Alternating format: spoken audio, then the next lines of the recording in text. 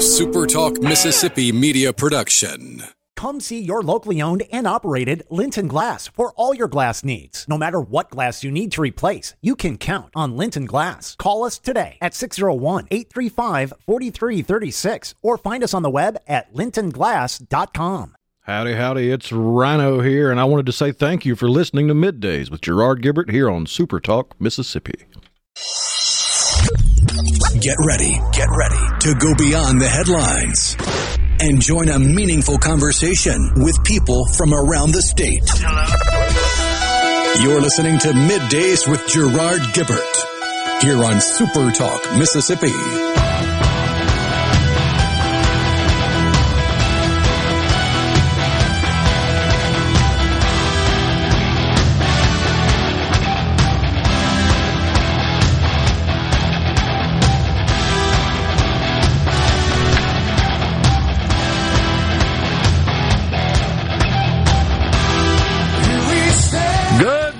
Everyone, and welcome to Middays, SuperTalk Mississippi. I'm your host, Gerard Gibert, along with Rhino in the Element Wealth Studios, guiding you through the middle of your day with facts, fodder, and fine music on this Friday, y'all. We have made it.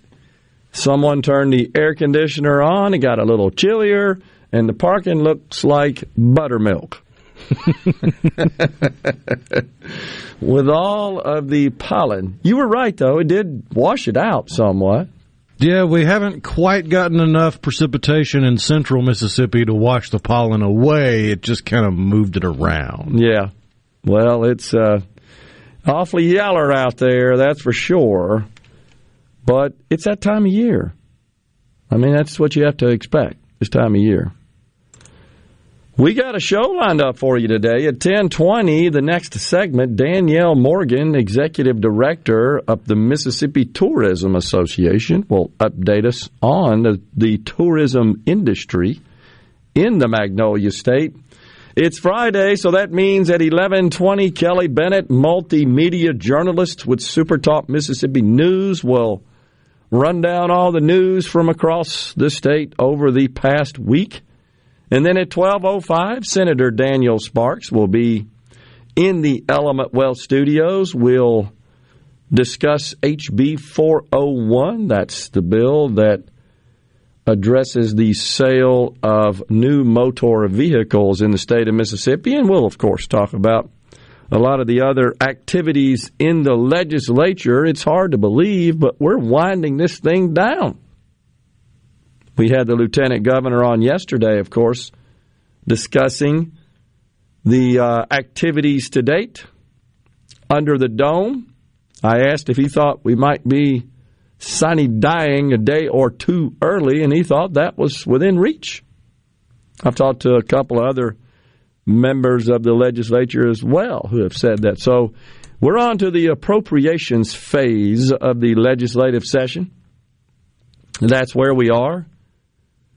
And we'll see what is in store for us there with respect to the spending and the allocation of revenue derived from the taxpayers of the great state of Mississippi. You know that more than half of that, slightly more than half, goes to education. Next on the list in terms of spending, state spending, would be Medicaid, then it's corrections, then it's like everything else. Education, Medicaid, that's just the state's portion, by the way. Most folks are a bit shocked to learn that the combination of the federal portion of Medicaid and the state portion of Medicaid is as big, if not slightly larger, than the entire general fund budget.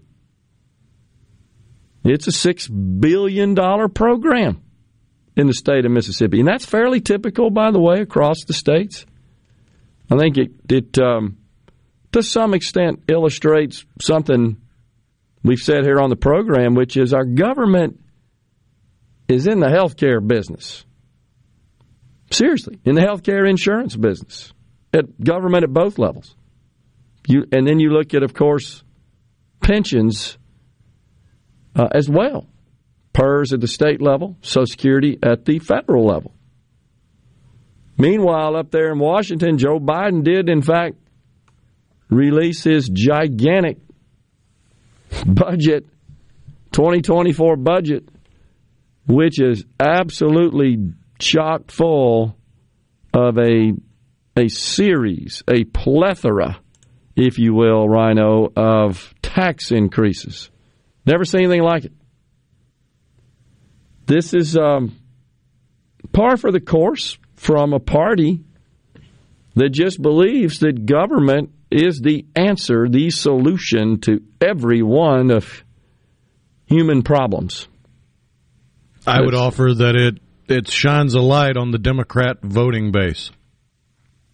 How do you mean? It means that the Democrat voters have to be made up, and I don't know the percentages, but it's about half that just don't do anything for society. They just take, gimme, free.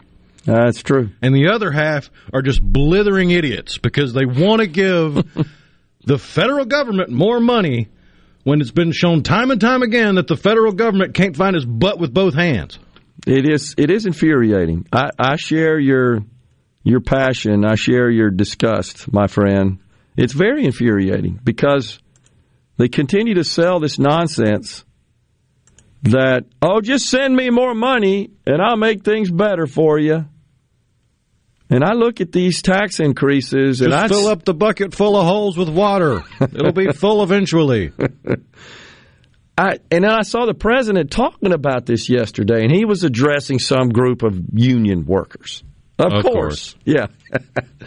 And I don't know if you saw this, but he asked a question. This is a video that's been played on a rather viral basis. He asked the question, who in here thinks the tax code is fair? Well, nobody thinks it's fair. Everybody thinks that somebody ought to pay more and that I should pay less, right? It doesn't matter who you are, what level you are. No, that's only on the Democrat side. Okay. Only the Democrats believe somebody should pay more. Well, that's true. Thank you. That's true. You're correct in that. But what I got out of that is that there are people in that audience that paid zero that think that's unfair. They think the government ought to send them more. There are many who, because of all these refundable tax credits, ended up making money off the IRS. The IRS sent them net money. I'm not talking about refunds. Not that you paid in and then you did your tax return. It looks like I overpaid and the IRS sends me money. No, I'm talking about you don't owe them anything and they still sent you money. That's the nature of the mechanics of refundable tax credits. But I looked through eight big tax increases in the Biden budget. By the way, it's $5.5 trillion of tax increases. The largest tax increase in our history was introduced in Joe Biden's budget yesterday. Zero talk about any adjustment to spending downward. Zero. I'll share a couple of figures for you for perspective. We presently spend $1.29 for every dollar we take in. Now just plug that model into your personal household. Biden's budget, despite the fact that he's pitching this lie that his budget will reduce the deficit, his spending plan is $1.34 per dollar we take in. He's going from $1.29, which is awful, to $1.34, and then bragging about it. Well, that's because he's a bumbling idiot. And everyone around him are blithering idiots. And everybody with a D by their name is a freaking fool. It's killing me. Just looking at all these tax increases, I loathe it. I really do. Good grief, man. No talk of cutting spending in any way, stretch, or form. And I know a lot of people get bent out of shape about the money we spent. I do too, that we send to countries that hate us, that want to blow us off the planet.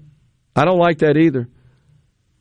But in the scheme of things, that is less than petty cash when you consider a number I'm going to share with you regarding where we're headed in terms of our obligation to pay interest on our debt, which right now sits at about $500 billion, $500 billion a year. We send $40 billion overseas, not counting the crazy one-time stuff with Ukraine. On average, we spend $40 billion, which we shouldn't, no doubt. But 11x that, 12x, we spend on interest.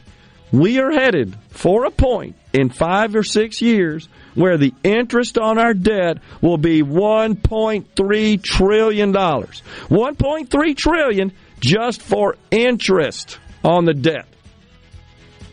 And that's responsible? He's taking a victory lap about that? He's boasting about it? Self-aggrandizing? You got to be kidding me.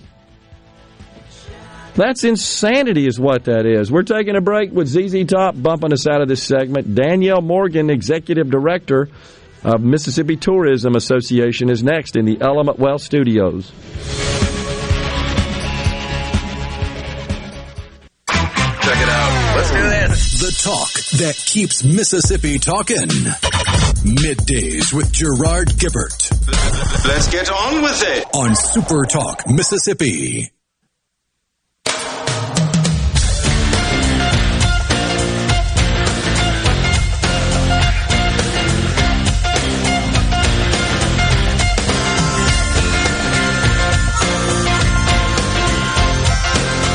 We are back in the Element Wealth Studios, Super Talk Mississippi Middays. We've got Danielle Morgan, Executive Director of Mississippi Tourism Association. Danielle, good to see you again. You too, Gerard. Thanks for having me. You bet. So give us an update on the MTA. What's going on these days? Well, we've got some great news. We just rolled out at the Capitol a couple of weeks ago about our 2022 numbers.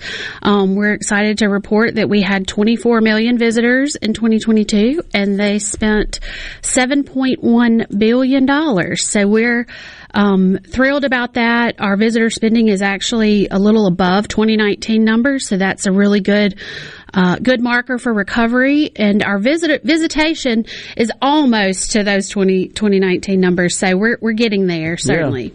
Well, you think that folks are just motivated to get out and about, having been sort of shut down during the pandemic? Absolutely. You know, I think that people are definitely ready to go. We're looking at our spring break plans are very robust. A lot of people getting ready to hit the road there. I think also Mississippi's strategic investment in tourism recovery has really paid off. And also, you know, we're a drive state, and people still are kind of in that road trip mentality with flight issues and things like that still going on. So it's a great thing for us. Yeah. What attracts people to Mississippi? What do they come to see? You know, I think our rich cultural history is a huge driver for us, as well as, you know, one thing that's hard to beat are our people. I think that's one thing we hear over and over. You know, I had no idea that Mississippi had such wonderful people, and that really gives people a sense of community and belonging, and that keeps them coming back. Yeah. Any particular areas of the state that folks are more likely to visit? Well, you know, of course, the coast is a huge market for us, but really we have great destinations all over the state, some really strong areas. But, you know, the beach is always going to be a draw, particularly for spring break and summer. So there's a lot of great things happening on the coast. And the aquarium is ramping up. You know, the New Orleans Aquarium's closed for a bit, so we're hoping we can pull some of those folks over to Mississippi to enjoy that. What are you hearing from your peers in other states as far as the state of the tourism industry? Well, you know, it's really kind of a mixed bag as far as recovery. We had some really strong numbers of over last year. You know, some of our Louisiana seem to be a little lower than we were on that. So it's really just across the board. Of course, the Southeast, we've fared better than a lot of parts of the country, partially because of our commitment to keeping our economies open, and that's really paid off for us. But Mississippi's, we're hanging in there, and it's really kind of a mixed bag as people are recovering, and it's interesting to see what's working there. You anticipating an uptick in visits in tourists when the summer months come? We are. We certainly hope so. We're this kind of, March kind of kicks off the beginning of the travel season with that spring break rush, and then people are planning for summer. So it's looking to be a robust season. We've got a lot of those recovery dollars that were appropriated from the legislature that's going to be driving those markets to Mississippi. So that's starting to roll out right now too. So I think I'm very hopeful for a great season. Yeah. Anything that you're paying attention to at the legislature with them being in session, bills and so forth? Of course. We have another round of recovery for tourism. It's pretty much still recovery marketing dollars, but we're also working to hopefully expand that into a little bit of long-term investments, such as, enhancing outdoor amenities and some of those types of projects that will keep our tourism economy growing and keep people there longer. That's part of our goal, is to not just keep somebody for a few hours, but we want to keep them for a few days. And so the more we can invest in that tourism development, similar to how the governor has been committed to site investment, we also want to continue to invest in tourism development to grow that. And it also helps make our community stronger too, which helps us attract more development and talent. You ever run across folks that come here, maybe have never been here before? They fall in love with the place and decide to live. Make it their permanent resident. We do. We absolutely do. We've seen a lot of that throughout the state. And, a lot of people are also, after the pandemic and sort of the great reflection, as they call it, people are kind of looking for a different lifestyle, I think, in some ways. In Mississippi, we do have a great quality of life. Tourism is a really strong component to that. We're not just really about visitors anymore. It's really about growing our overall communities and working with government and also economic development. It's really a system that depends on each other to grow. And if you look at the communities that are doing really well, they have strong tourism, strong economic development, and they're all kind of working towards that same spirit.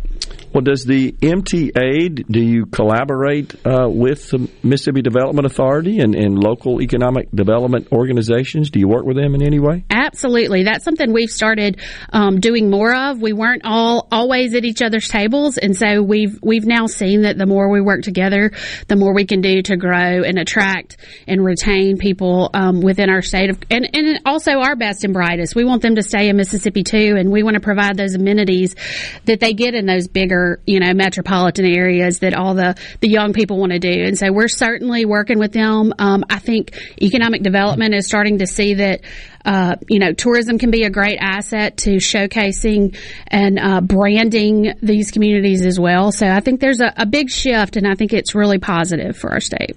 What about private sector organizations, associations, and so forth that rely quite heavily on tourism for their revenue? Absolutely, certainly. I think the more we can all work together and all be rowing in the same direction is really important. I think the public-private partnerships are really key to kind of what the future looks like.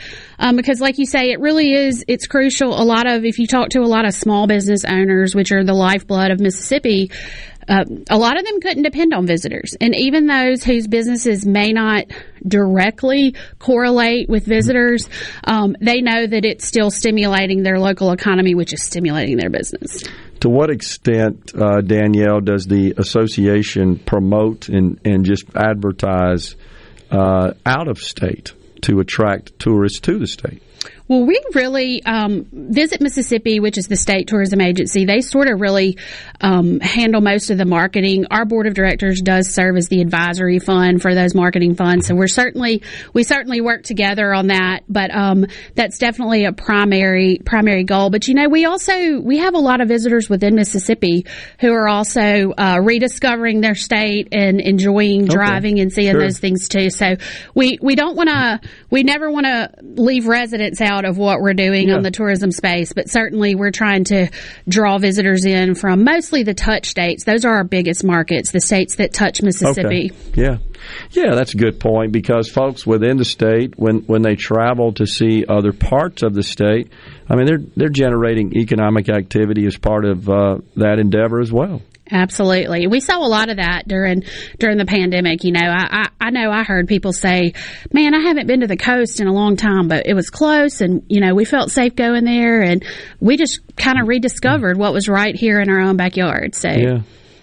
And the state is also blessed with a number of very high quality, well done museums as well that are big attractions. Absolutely. And that's the kind of tourism development I was talking about. If you look back 20, even 10 years ago, we didn't have all of those amenities that really keep people in these destinations longer. And so it's really been tremendous for our state. I would say we probably have one of the strongest museum communities in the Southeast, and they're unique. I think a lot of our museum properties are unique as well. So, yeah, they are. They tells about the rich history, as you indicated, of the state and the diverse culture, and it's a fascinating culture, honestly. Absolutely. And I think it is so diverse, and I think I always say there's a little something for everybody here in Mississippi, whether, depending on what your interest is, there's something for you for sure.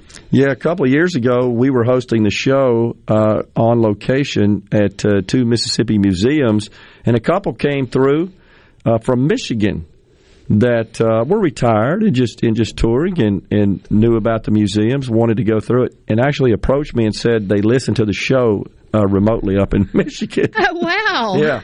That was kind of shocking. Right. And so impressed and so complimentary of the state, and, of course, the museums, as you indicated, which are incredible. So it's good to get that sort of feedback from someone that's a long way away. It is. And we love being a part of showcasing all the wonderful, positive things about Mississippi. It's awesome. Danielle Morgan, the Executive Director of Mississippi Tourism Association, has been our guest. Thanks for coming on, Danielle. Thanks, Gerard. You got it. We're coming right back in the Element Well Studios. Please stay with us.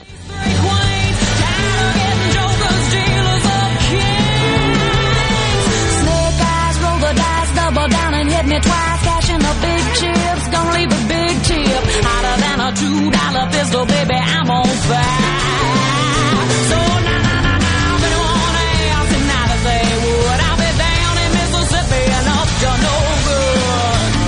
So now, if anyone else tonight to say would, I'll be down in Mississippi and up to no good. Yeah.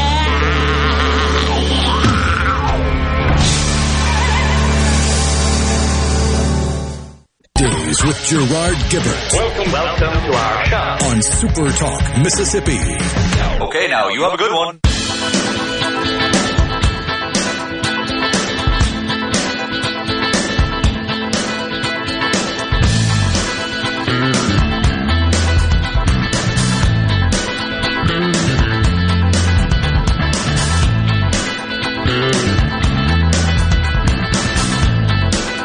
Well, Vice President Kamala Harris says that kids are facing, quote, a climate mental health crisis. Really? You think they are? You think kids are... Could you say it without giggling? No. Negative. Then I don't give a rat's rear end what she has to say. Jim from Ripley on the C Spire text line, which is 601-879-4395, says the yellow storm is not hit up here yet. Ripley way up there in the northeast corner of the state. Hadn't made it that way. But it's gone through here. I wouldn't call it a storm. It's a little rain. Or is he talking about the pollen? Yeah, I know. But the storm itself... The rain itself, I guess, pushed the pollen all over the place. And you're right, just kind of accumulated. And that's what I noticed in the parking lot. It's like buttermilk. William in Greenville wants to know if we can discuss the bill about pornography in public school libraries and how many senators voted against it. Can you name the senators who voted against it? So that bill originated in the House. If it's the one you're talking about, I believe it is. I don't think there was a Senate version. The House version, HB 1341, voted unanimously. Well, there were a few that were absent or not voting.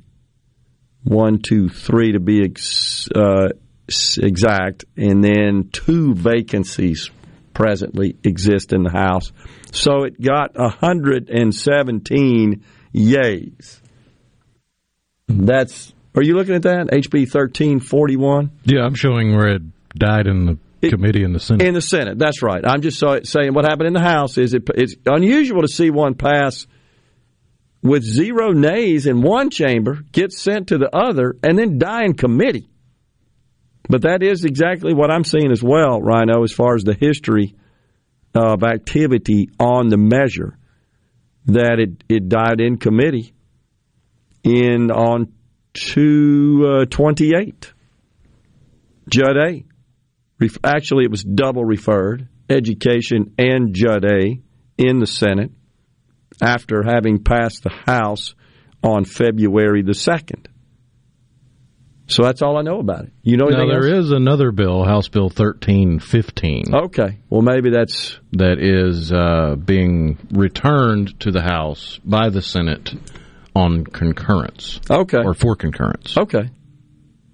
So maybe there is still alive. I found that interesting about 1341. I'm not sure what the objection in the Senate was. The A's were pretty much all the Republicans. The nays were pretty much all the Democrats. And present not voting was Senator Rita Parks and Senator Michael McClendon. Now, are you looking at 1341? 1315. 15. Okay. Gotcha. Yeah, because 41 died in committee, so we don't know the vote count there. All right, so you're looking at 1315. Gotcha. But 1315 was also a strike all. Right. Which is why it is going back to the House for concurrence, because they basically gutted it and started over. Interesting. So, and it looks like today, the motion to reconsider, yesterday, motion to reconsider was entered. You see that? And then it was tabled today. I believe I got the date right. Yesterday. All right, I'm one day off. My bad. You're right. On the 9th. And then returned for concurrence yesterday. So we'll keep an eye on it there, William. Thanks for asking about that. Sam from Mount Hermon says, hello, gentlemen. Rhino, I say the D stands for dummies instead of Democrats for expecting the government to pay for everything. I just figure if Democrats can call all Republicans racist or white supremacists, then I can call all Democrats worthless. True. Bo in Indianola asks, do you honestly believe Biden wrote any of his spending bill? Well, they don't. In fairness, Bo, no presidents write those bills. Or it's actually a budget, 700 pages, I think. No, that's done by an army of wonky spreadsheet people and staffers. And then they basically tell him this is what we're going to do. Well, that's a problem across the federal government. Yeah. I mean, look at the recent release of January 6th information where Benny Thompson, our congressman from the Delta, admitted he hadn't seen a second of it. It was all his staffers that prepared everything for him. Yeah. Well, what about John Fetterman? I wasn't aware we Fetterman? Elected his staffers to do his job. But that's very common, as you know. John Fetterman, the senator from Pennsylvania, that we were all flabbergasted that he prevailed, but he did. Another example of Democrat voters being worthless. Yeah. Well, as you know, he is being treated for depression. So he's away, and staffers are basically running the show. Chief of staff for Fetterman. And, we're finding out, they're sort of revealing as part of this process how it works. We're now finding out that, it's pretty common for staffers to say, by the way, here's a bill you're authoring. Here's what you're supporting. Who's in charge? And so these folks that get elected to a great extent, like Fetterman, they're just figureheads.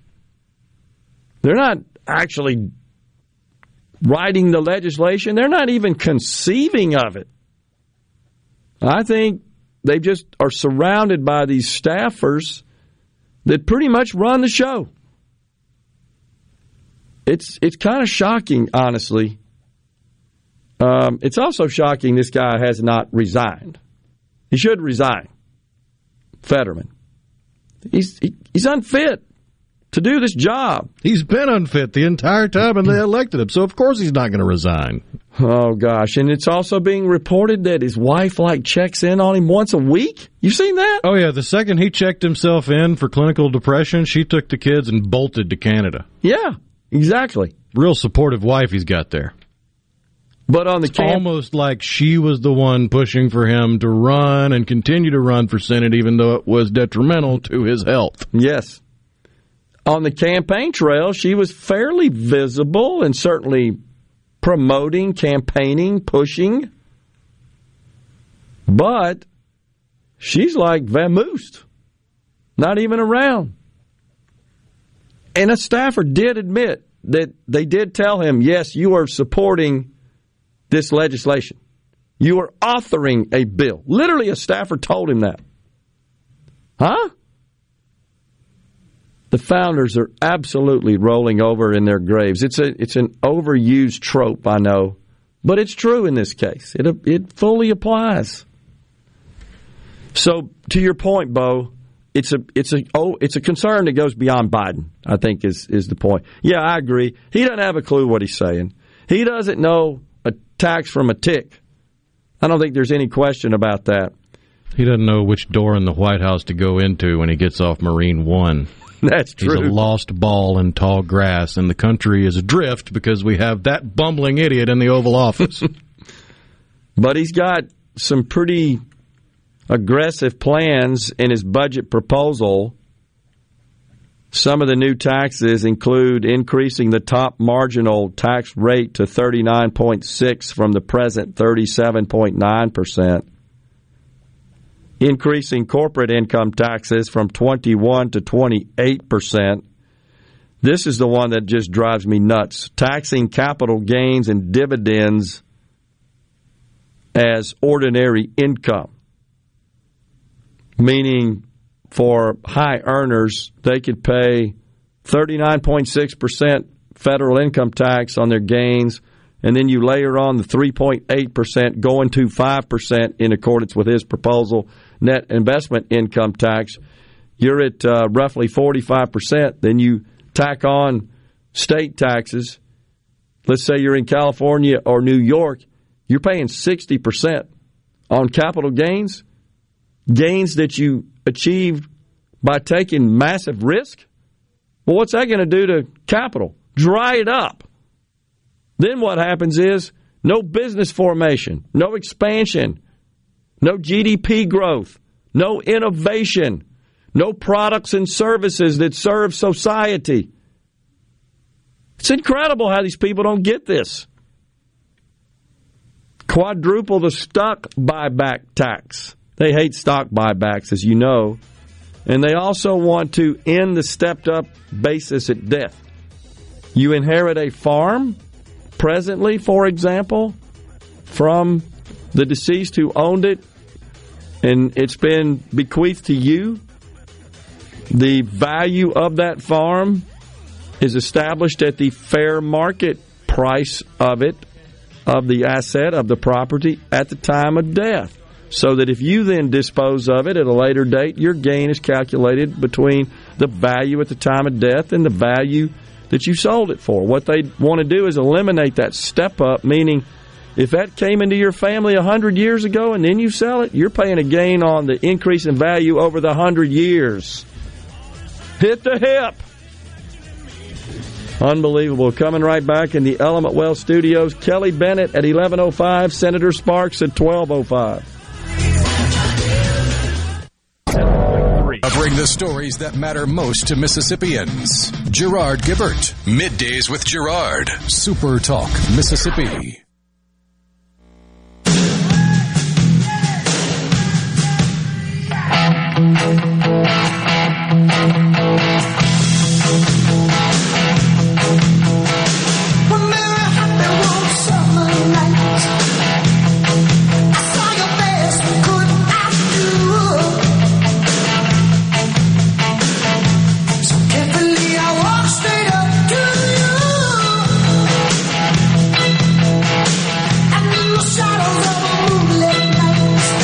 Back in the Element Wealth Studios, that from the all-hit request line. That's Steve Perry strung out there in his solo career. So, Bo in Indianola asks, so if I die, my 5-year-old son would have to pay capital gains tax on my house and all my equipment. Well,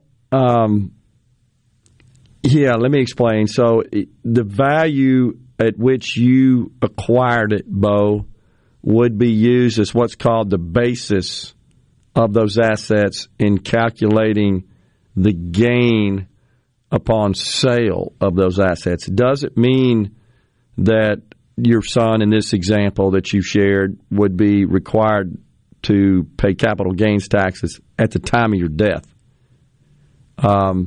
based on that, unless it's your assets, your inherited wealth is a whole lot more than the exemption.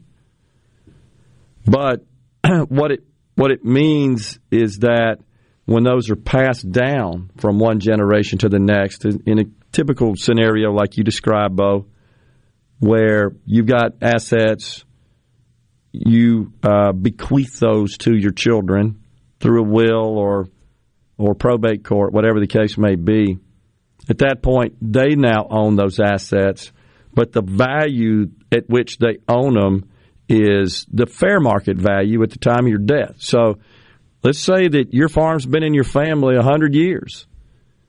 And when that farm was established, it was worth $1,000, just to be simple. Now it's worth $100,000. Well, when you pass it on to your son, they inherit it at $100,000. Let's say 5 years from now, they sell it for $200,000. They have a gain of $100,000 based on present law because of what's called the stepped-up basis. They pay the gain on $100,000, 20% capital gains tax. What Biden wants to do is say, "Oh, your family came into that farm 100 years ago at $1,000. Now you sold it for $200,000. You got to pay taxes on $199,000, not $100,000. Thus, essentially doubling in this case your tax bite. Hope that makes sense.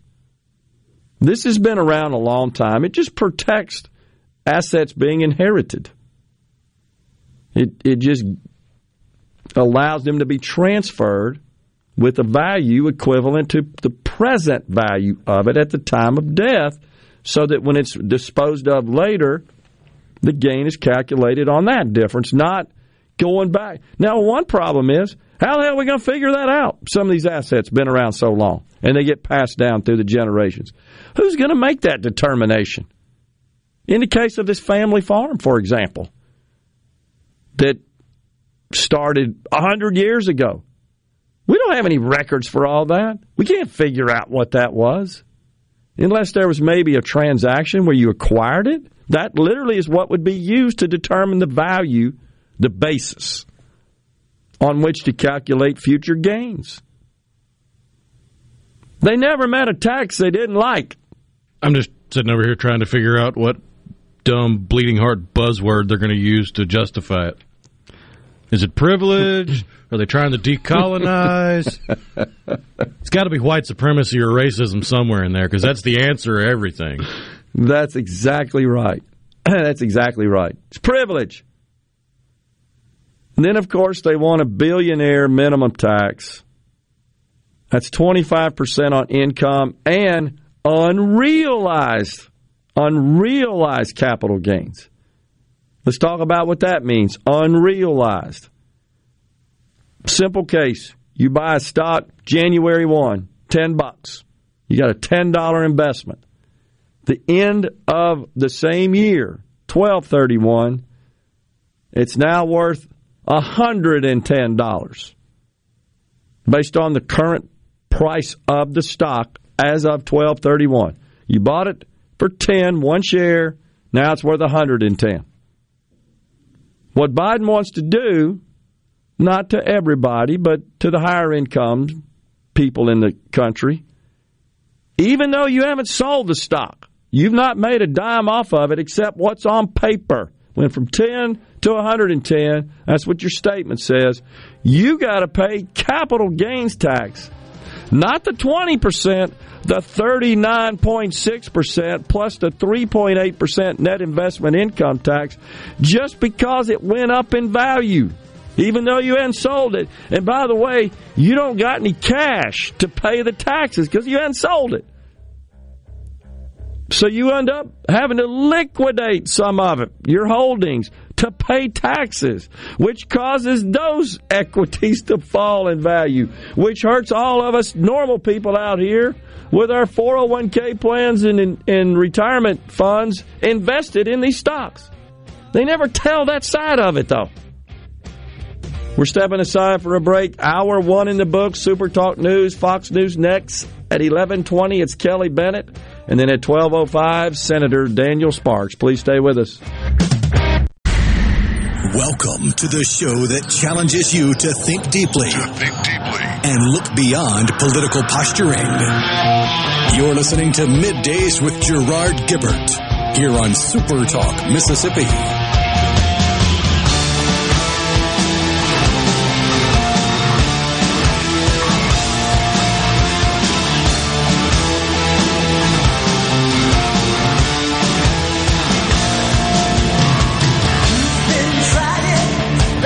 Welcome back to Middays, Hour 2 of the program from the Element Wealth Studios on this Friday, y'all. At 11:20, don't forget it's Kelly Bennett, Multimedia Journalist, SuperTalk Mississippi News. So, while we were talking about the bill concerning pornographic content in Mississippi, and by the way, it doesn't just expressly and exclusively address schools. It's really about access to pornographic content by children and prohibiting that. It's fairly involved bill.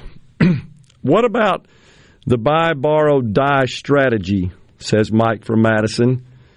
Gains are unrealized, but the strategy allows the owner to access the value of the assets with significantly lower tax liabilities. Not familiar, Mike. Explain that to me. I'm not familiar with what you're talking about there. What sort of assets are we talking about? Like 401k plans, for example? Personal pension plans? Help me out, and then we'll talk about it. Interesting concept, though. What does Sam from Mount Herman, Louisiana say? Gerard, I agree with you. How is Biden going to figure the taxes on all of those land grabs that the government gave to people back in the 1800s? His brain is already on slow mode. You're right, Sam, and it's not just land. It's any assets. If you've got to figure out and dig very deeply, as this would require, going back to the origination of the asset on someone's balance sheet, you couldn't hire enough IRS agents to figure all that out. That's a nightmare. It's just not tenable. It's not practical. And I'm also pretty sure that in the case of taxing unrealized gains, that's unconstitutional. It would get challenged. Is there a lower limit on it? Or would it completely do away with the niche flea market, flipper market? Well, what do you mean by that? Well, I mean, if you gain access to an asset and then resell it for a higher value. Oh, yeah. Well, yeah, I could see how it could spawn all sorts of crazy schemes, no doubt. That would make it so dang complicated. You couldn't trace it. You couldn't figure it out. And that's, of course, so consider this. When he talks about the amount of revenue his budget will generate and then discusses the deficit that he claims it's going to reduce, the amount by which his budget will reduce the deficit, somehow some wonks have figured out how much revenue this elimination of the stepped-up basis provision and taxing unrealized gains is going to generate. How the heck can you figure that out over 10 years? That's just one giant guess, which is why they're always wrong. So you put it on the table, and everybody applauds it, like this union audience that he was speaking to yesterday. But then in practice, in reality, it never works out that way. And we never go back and talk about it. It's like there's like zero accountability of it. It's just unbelievable how intricate they can be in their creation of new taxes, but zero creativity when it comes to cutting spending. And I have the same concern with Republicans. I heard McCarthy talking about it. I heard Senator Marsha Blackburn yesterday. Oh, we got to cut the spending, but when you try to pin them down, well, what exactly? Can't cut Social Security, can't cut Medicare, can't cut Medicaid, can't cut all the other programs, can't cut interest, can't cut defense. Okay, but you're open to cutting the remaining 15%. Well, you can get rid of every bit of it and still run $1 trillion deficit. And by the way, Biden in his plan, zero to address the looming catastrophe that is Medicare and Social Security. Nothing. A little bit on Medicare in that he wants to increase the net investment income tax, and that makes more assumptions about, well, how much net investment income will there be? And I would submit that based on his increase of capital gains taxes to be equal to ordinary income rates, there'll be fewer investment income transactions. They Marxists, and I'm not necessarily saying Joe Biden is a Marxist, but Marxist theory, if you study that a little bit from an economic perspective, they believe that, well, people don't make economic decisions in their own interest. They do it for the good of society. Really? They do. Oh, yeah. Right. And all that is baked in to the various tenets. It works because people just do it for the betterment of their Is that why every time neighbors. They recommend building one of these multifamily housing units in one of these more affluent neighborhoods, it gets shot down because not in my backyard? Exactly right. Oh, it's easy to pontificate all that crap. When you're protected, you don't have to worry about it. Yeah, but when it affects you directly, oh, we can't do that. It's just unbelievable. So the unemployment rate ticked up today by 0.2%, but payrolls went up by 311,000. That was about 20%, 25% higher than expected. And as a result, the market, it was down, up, down, up. It's kangaroo day. Again, right now at this moment, the Dow down 145. A lot of that is because, not sure if you heard it, folks, but Silicon Valley Bank. Wow. Won't dig too deep into the complexities of what happened, but there's been a rush for cash on the Silicon Valley Bank, which specializes, by the way, in loaning money and investing in startups. It's really, really unique sort of banking structure, but it is a bank, a typical commercial bank. And so here's how that works. Here's just a high-level overview of how the banking industry makes money. They take your deposits, and they pay you a little bit of money on that and your savings that you may have, money markets and so forth, and then they loan that out at higher rates. And the difference between what they're paying out to you in interest and what they're getting in interest revenue when they loan it is what's called the spread. And that's where their margin comes from. They either loan it or they invest it. You put your money in the bank, they maintain all sorts of required reserve ratios of cash and assets on their balance sheet. Well, they did. Well, this one certainly did. Before COVID, you had to keep a certain percentage. It was a tiny percentage, but you had to keep a certain percentage of your deposits. With the emergency measures put in place, the reserve requirements, let's see, I got it right here, policy tools, reserve requirements. As announced on March 15th, 2020, the board reduced reserve requirement ratios to 0%. That's right. Effective March 26th. It relaxed them. 2020. So proceed at your own risk, banks, is what they're basically saying. You're exactly right. In the case of Silicon Valley Bank, what happened was they loaned a bunch of money. One of their big customers, Uber. And so they loaned a bunch of money.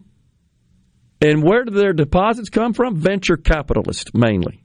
And the venture capitalists in the last few months have said, well, things don't look so rosy for investing in high-tech startups. And so they no longer are depositing money in the bank. And, in fact, there had been a run on their cash in the bank because they started hearing, this thing don't look too good. Got some bad loans, bad investments. Bottom line is that the Fed hiking interest rates has really, really quashed new investment activity in Silicon Valley and in technology startups. And that really forced a run on the Silicon Valley Bank. And so yesterday, that also, just by relation to the banking industry and being part of the banking industry, it affected the entire sector. I believe, if I'm not mistaken, Rhino, some 52 billion. Yeah, 52 billion of wealth in holdings in the big banks, J.P. Morgan, Goldman Sachs, Bank of America, in one day, 52 billion as a result of what happened to Silicon Valley Bank. It's kind of scary. Coming right back with Kelly Bennett.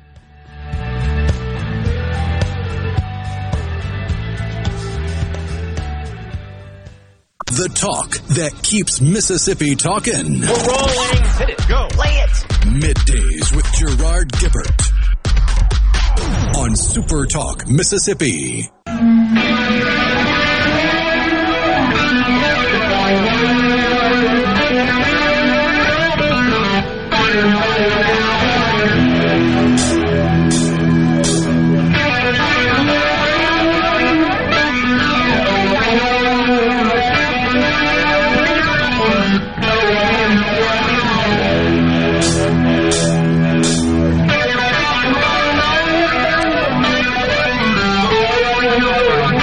Welcome back, everyone. It's Middays, SuperTalk Mississippi, live from the Element Wealth Studios. Joining us now,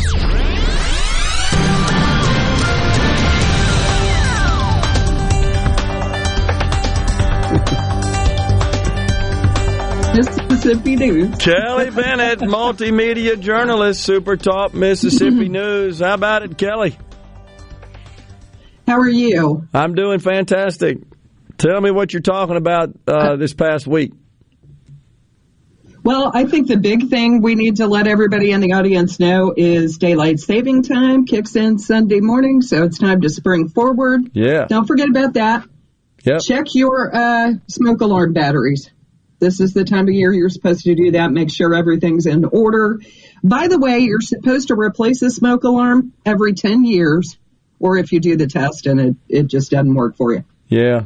Heard that as well. And have been honored to serve on the board of the Red Cross in the Southwest chapter here in Mississippi. And I was shocked when I first joined that board to learn that the catastrophe to which, the disaster, I should say, the disaster to which the Red Cross responds to the most is house fires. I was shocked to learn that. I didn't even know that. House fires. They said in Mississippi. That is pretty shocking. It's one a week in Mississippi. One a week. It's something One a week. One a week. Doesn't typically make the news, I guess, maybe. But they respond. Are we higher than other states? I don't know. Haven't researched that. I was just surprised to hear about that. I know I had an employee 5 or 6 years ago when I was still in business that over Christmas, the employee's wife, 3 young children, and they were out, came back, house burned to the ground situation. Just a tragic occurrence. But you're right. Well, smoke alarms, very important. Another thing that shocks me is the amount of Mississippians that aren't wearing their seatbelts. We had a really bad accident earlier this week, I believe it was, where a gentleman lost 3 family members in an accident. Nobody in the car had their seatbelt in. They had a child in there that wasn't in a child car seat. And he's out this week on the coast going, please, everybody, make sure you're buckled in. Yeah. Every time we have the Department of Public Safety folks on, Captain Turnipseed, Chris Turnipseed, of course, is a spokesperson, communications director, and he always gives me an update on how many dang tickets they write over the busy travel weekends for not having seatbelts. I'm always shocked when he tells me how many that is. It is. And that's just the ones they see and know about, which is incredible. Yeah. All right, what's going on? So I know you've been talking. Please. You've been talking finances and taxes and interest rate increases and all the money stuff everybody's concerned about. But it is Friday, so I thought I'd bring up some fun. Okay. Did you see former Miss Mississippi Holly Brand on The Voice Monday night? I didn't, but I saw reports of it, and I listened to a couple of clips. Unbelievable. Yes. Her hitting those high notes. She's amazing. 22 years old, from Meridian. Right. And I'm not really a person that watches these shows at night, but I'll be watching The Voice. Incredible. To root for Holly Brand this time around. Yeah. And she's on Kelly's team, and I'm a big Kelly Clarkson fan. So. Yeah. Well, we're not surprised at such exceedingly high artistic talent, musical talent coming out of Mississippi. We've got a legacy of really incredible talent, so much musical talent out of our state.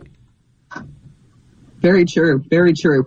Now, this is a week where we're past the halfway point in the legislative session. We had a big Wednesday deadline for lawmakers to get everything from one chamber to the other. A lot of bills are in conference at this point. And as a news person, this is where you do a story 1 hour and the next hour it's out of date. They've already changed it. They've added amendments. So it's been fun keeping up with all that this week. But we do have some bills, and I had brought up, hang on, I need my notes, Gerard. On the governor's desk, you've got postpartum Medicaid extension from 2 months to a year, which he's promised to sign. You've got the nurse loan repayment program, which is supposed to help eliminate the nursing shortage that we're dealing with in Mississippi. He's already signed the transgender bill. The EV bill that I know you love. That's your favorite bill that legislators are trying to get through this year, isn't it, Gerard? HB 401, worst bill ever to be introduced in the Mississippi State Capitol. You think? My opinion. I think we've gotten to this point in 2023 where we've got 50-year-old laws on the books, like the franchise law dealing with auto dealers, and we're still trying to operate according to those laws, and maybe it's time to update. I mean, things have changed in the last 50 years, just a little bit. Just a little, right? Yeah, I totally agree. We've got Senator Danielle Sparks coming on the program in half an hour, and he and I will talk about this specifically, as a matter of fact. Looking forward to that. Definitely. Yeah. So those are big deals on test. On the governor's desk. Those are big issues. Go ahead. Fentanyl testing as well, right? Fentanyl testing strips is another one. Yeah, the strips. And apparently they've got some kind of wipe coming out in the future, too, that'll make it easier. I think this is a no-brainer for Governor Reeves to go ahead and sign this bill. It basically takes these strips off the drug list that you can be arrested for. Right. That's a great bill. Has he said where he stands on that? I don't know that he has. Has he said where he stands on that? I'm not sure he's offered. I haven't heard a word. Yeah. I haven't heard a word. No, I'm still waiting to hear from him on a lot of things that are on his desk. The ballot initiative is still alive. Yep. And the House amended the Senate bill. It originated in the Senate this time around. And they brought the number of signatures required down and made a couple of changes. I don't know if you heard House Minority Leader Robert Johnson on Gallo this morning, but boy, he was not happy about these amendments to the ballot initiative. He was saying, look, if we're going to give voters a chance to bring something up and put it on a ballot, then they should be free to bring up whatever they want. We shouldn't be putting restrictions on it. Yeah.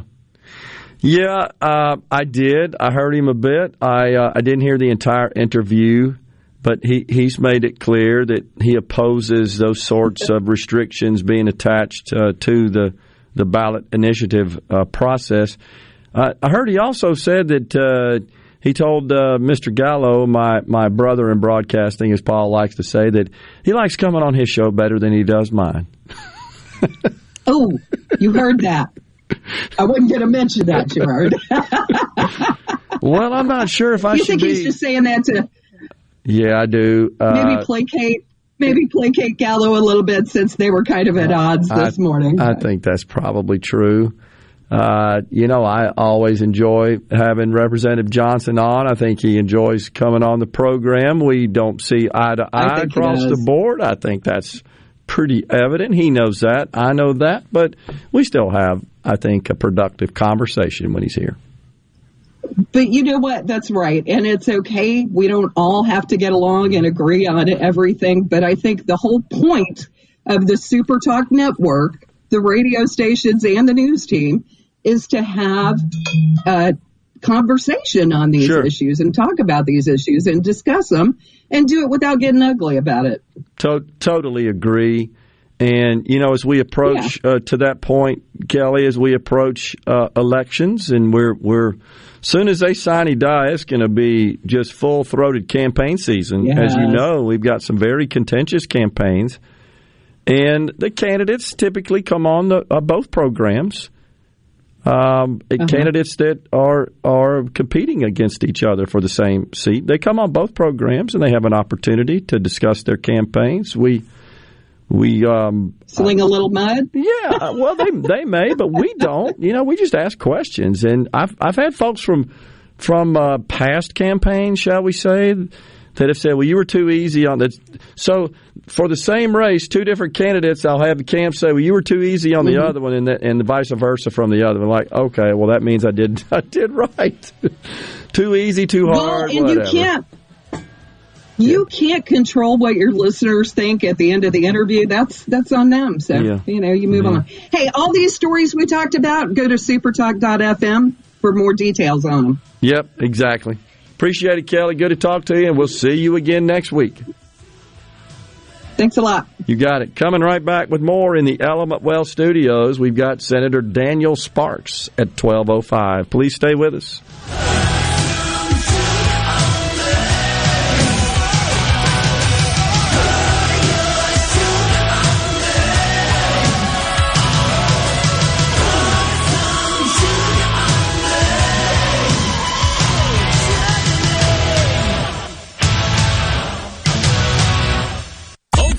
Everybody ready? I'm ready. Ready here. Middays with Gerard Gibert on SuperTalk Mississippi.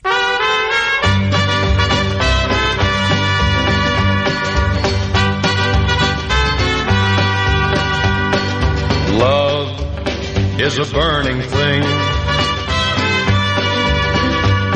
and it makes a fiery ring. Bound by wild desire, I fell into a ring of fire. The great Johnny Cash. Ring of fire.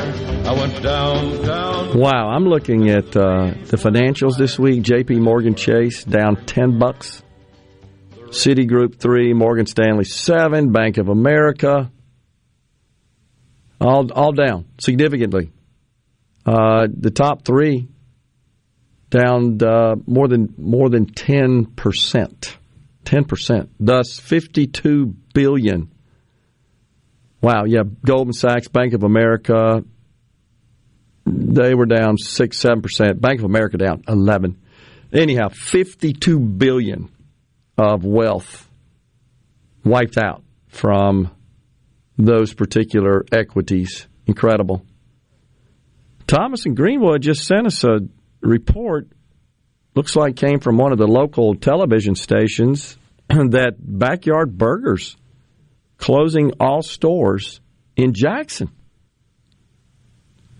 And no reason offered at this point. Employees say they are left clueless and haven't received pay. Wow.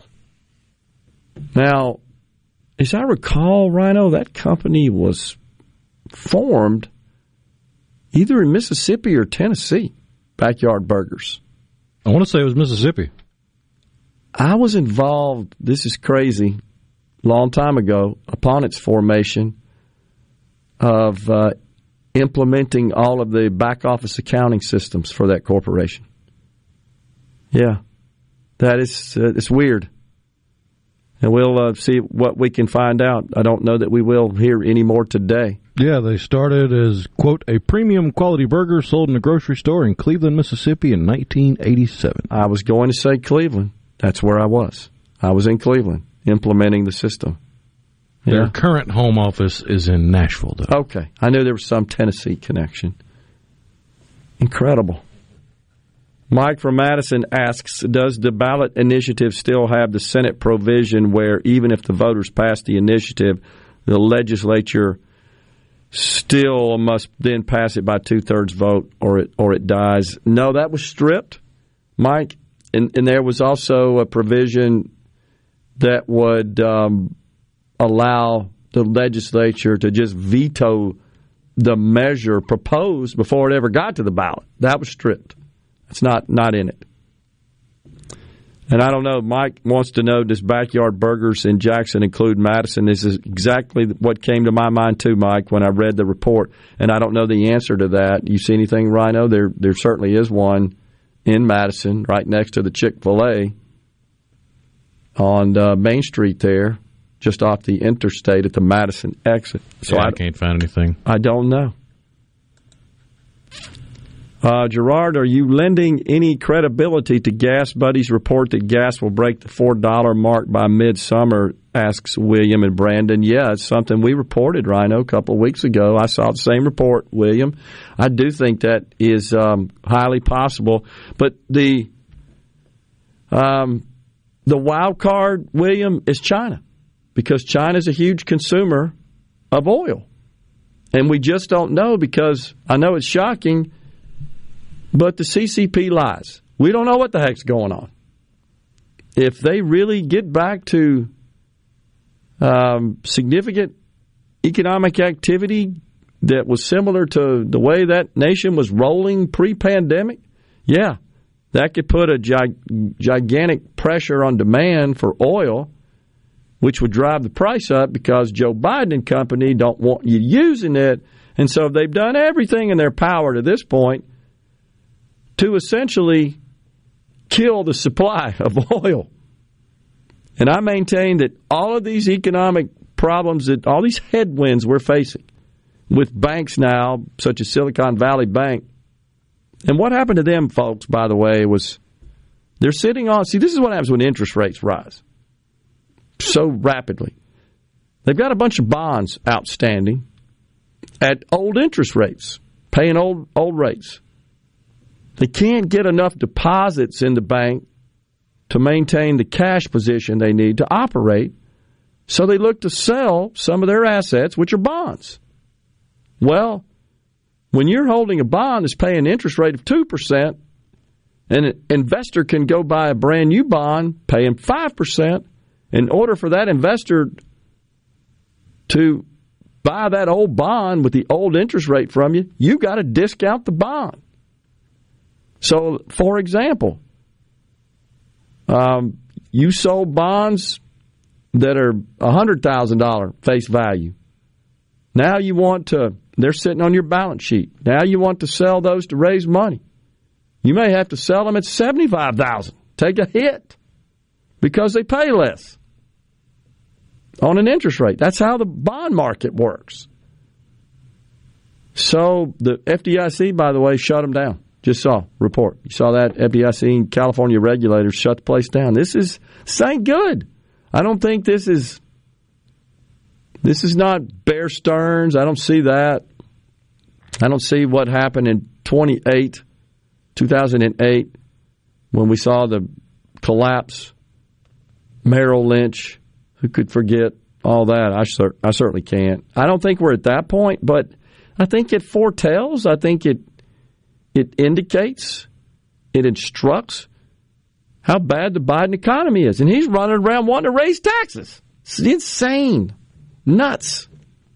Zero understanding of basic economics, but more importantly, human nature, which is what drives economics.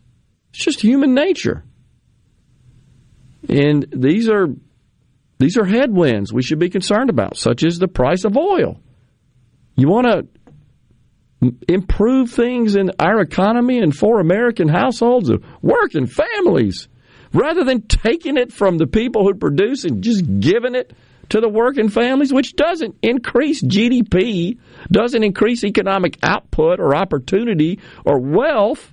It just redistributes it. That just recuts the pie. It doesn't increase it. You want to increase the size of the pie? Get the hell out of the way of the American energy industry. Stand down with all this climate change nonsense. Signal to them, I'm out of your way. Go produce all you can. We're going to let you do it. We need you, energy industry.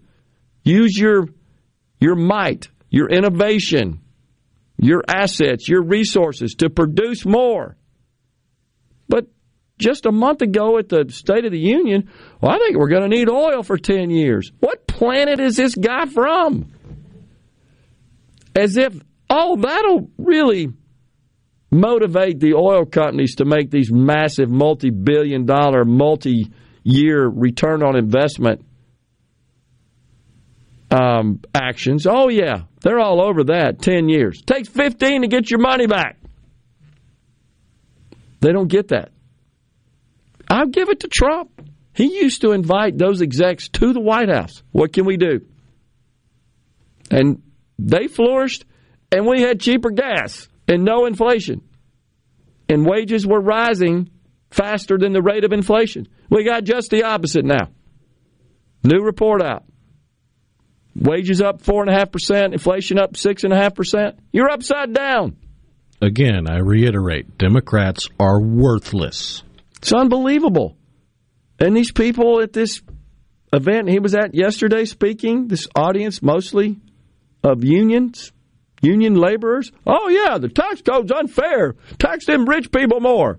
You fool. Who do you think gave you your job? It's just unbelievable. Really is. I'm in the restaurant industry. Eventually, all backyard burgers will be closed. I'm not surprised. I think you're going to see more closure. By the way, we've... Is that because it's kind of in the higher end of fast food chains? Or is it their business model that's a problem? I just wonder if we're starting to see a point where their cost of input, their cost of operating, have gotten to a point where they would have to raise the price of what they sell right, sufficient to produce a profit but the market says, I'm just not paying that much for it. I went to, I won't name the establishment, but I went to a grocery store that also has a deli a couple of days ago. I'm shocked. I bought a plain old turkey sandwich. It's just turkey, lettuce, and bread. It was $8.99. Does that sound crazy? $8.99 for a sandwich. And it wasn't that good. Turkey, lettuce, and bread, $8.99. You can't get a $10 lunch anymore. I guess you could do that. Not drink anything. Find a water fountain somewhere.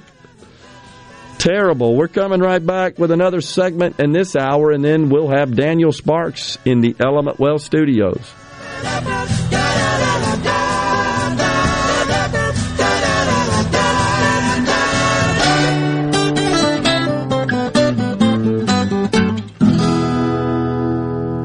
The hour, weekdays from 2 to 3 p.m. right here on SuperTalk Jackson 97.3. Middays with Gerard. Good for America. Good for fans of justice and truth. Good for us. SuperTalk Mississippi. This is what we stand for.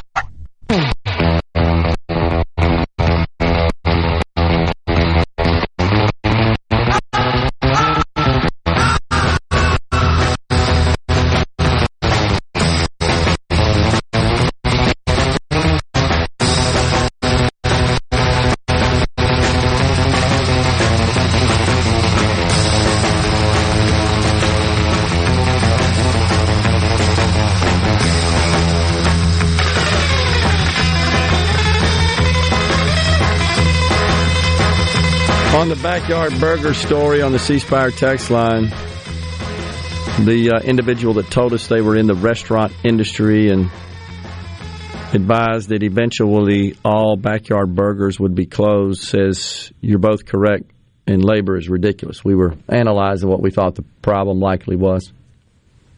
Yeah. So you've got already a harder, a tougher hill to climb with it being on the more expensive end of fast food.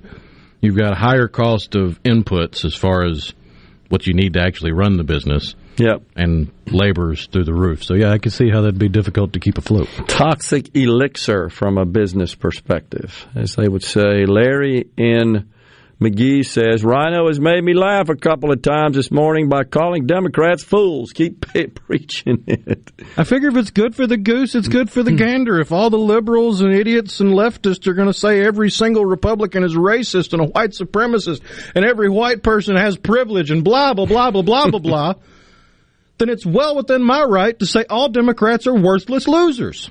Yeah. You're right. It's a turnabout is fair play sort of situation.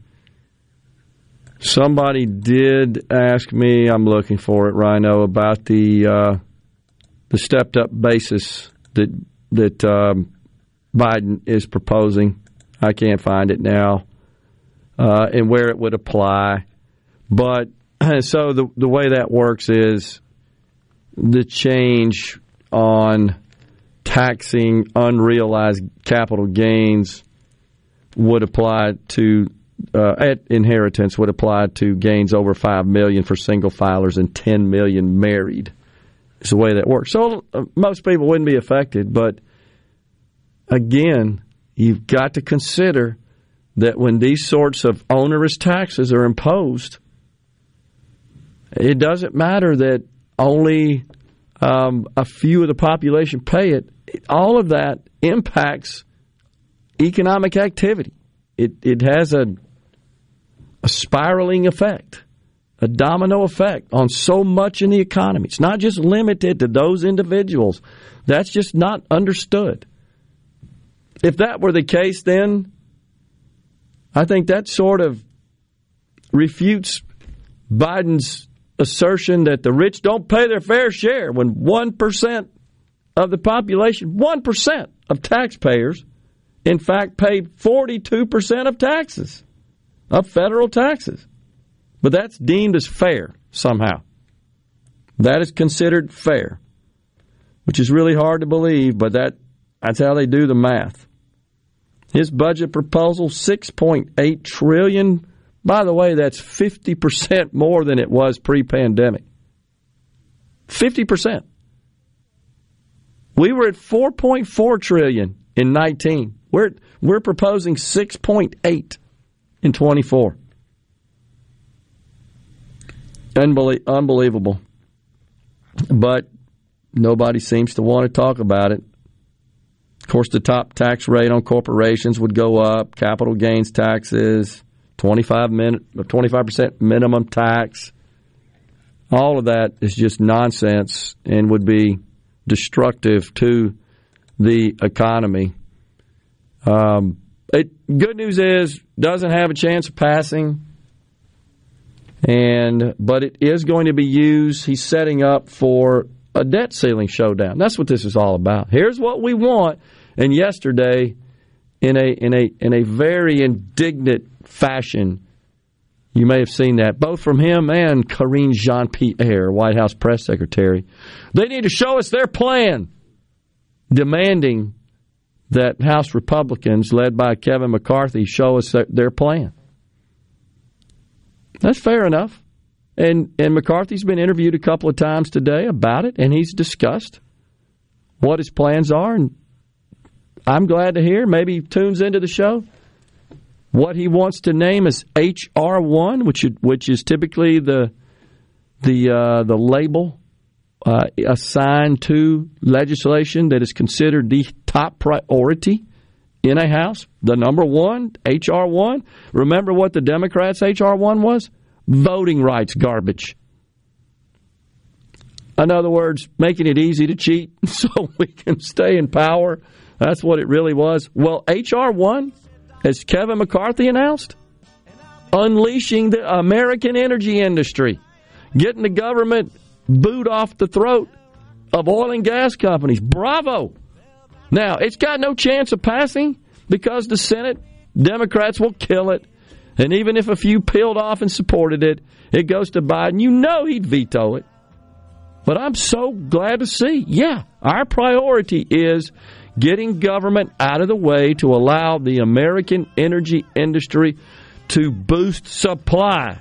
That's the best way to get prices down of everything, because everything relies on energy. Not Joe Biden, though, man, and not the Democrats. They're just entrenched. Your home for the best sports coverage right here in the Magnolia State. Every day from 3 until 6, right here on SuperTalk Jackson 97.3. Get ready to go beyond the headlines and join a meaningful conversation with people from around the state. Hello. You're listening to MidDays with Gerard Gibert here on SuperTalk Mississippi.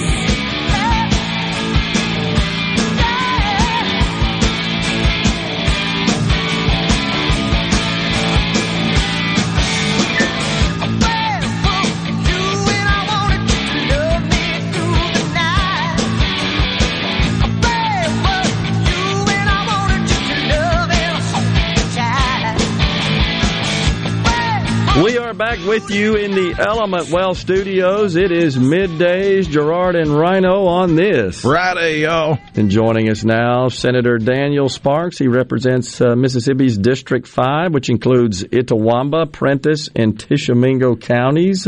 Serves as the vice chairman of the Senate Corrections Committee. Good to see you there, Senator. Good to be here. Thank you for having me, Gerard. All right, so we've got, let's talk first about these Jackson bills. Sure. We had one that didn't survive and one that did thus far. Tell us about it. The biggest thing, of course, the water, what everybody refers to kind of as the bill dealing with the water system, came over from the Senate side, and David Parker was the chair of workforce, worked on that bill. And that bill did, in fact, die yesterday in the House, I believe. But we'll continue to look at that. But one of the things that Senator Parker did is he, when the bill came out, he had a lot of blowback, and he invited everyone to speak with him. He spoke with all the mayors that are involved. He spoke with the appointed administrator on several occasions. And as I understand it, they're expecting someone to take possession of this system once the administrator leaves. And I do have a problem with handing it back to the folks that seem not not to be able to run it efficiently. And I would say there's no one in Jackson that says the water system has performed adequately. So we'll continue to work on that, but we need to be in a position to make sure that we're taking care of the capital city as it relates to having drinkable water, as well as water to operate other facilities. And there's some statutory responsibility as it relates to that. So when the governor stepped in with the Department of Health last year. And I think it was pretty evident quickly that there were things that could have been done and should have been done that MEMA and the governor's actions quickly improved the situation. And then the people who are even working there seem to be very appreciative of the help. But I think we're going to get there. But, there's a lot of pushback just because people like local rule. I believe in local rule. I would push for that. But if I couldn't drink the water in Belmont, Mississippi, where I'm from, for years, and I couldn't give it to children in formula, and I couldn't flush my toilets, I believe I'd be looking for somebody else to help me out. Indeed. And then I also saw a local report where the city of Jackson is just providing financial assistance to some of the water customers, literally to pay their water bills. They're using ARPA funds for that purpose. And it's problematic because one of the other things that's happening is it doesn't appear that they've been billing properly the total group of people on the water system, which would help pay for repairs and things of that nature. And, of course, when you get into municipal government, you have gift provisions and things that you cannot do. You cannot forgive debt. But we have people in Jackson that haven't received a water bill for months and are scared to death they're going to get a $3,000, $4,000 water bill. And I loved how somebody told me, said, we put a provision in there to work out a payment plan. That's not fixing the problem. You should get a bill, and you should know what that bill is, and it should be based on your usage. All right, so let's talk about the big one, the CCID, the Capital Complex Improvement District expansion bill that Representative Lamar introduced over in the House. Yeah, there's been a couple of different moving parts because I think at one point they really focused on expanding the borders of the CCID, which would expand everything that is related to it, and that bill has languished. Then 401 also kind of dealt with that, but when it came over to the Senate, it was more geared toward the court, seemed to be more of the discussion.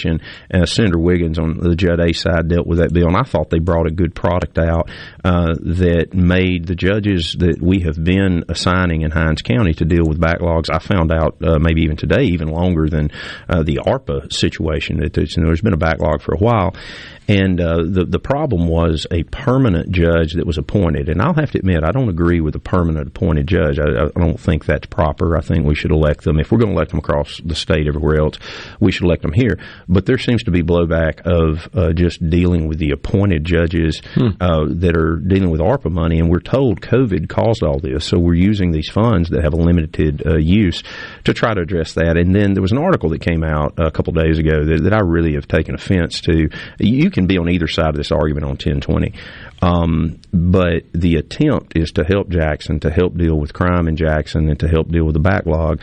The problem is this article then tried to go to the Mississippi electronic court system and look at other districts that have cases. Well, they happen to pick on my district, the 1st Judicial District, which encompasses 7 counties, and they claim we had 8,000 open cases. Well, there's no way we have 8,000 open cases, and they implied in the article that these were criminal cases. They kept referring to criminal cases, and now everybody wants to blame MEC, which I don't know is the best place for blame. Then they wanted to blame Cliff Johnson for giving these numbers out.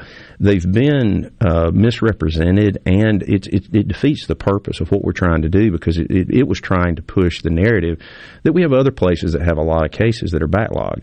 But that's not the case. Actually, I talked with my DA, and there's about 2,100 criminal cases that were open. Now, you got to remember, that's 7 counties where I'm from, not 1 county. Right. I have 4 judges for 7 counties, which means you can't have court in 7 counties at the same time. In Hinds County, there's 1 courthouse, as I understand it, and those 4 judges have 1 docket, 1 location. Yeah. So that's not a fair comparison.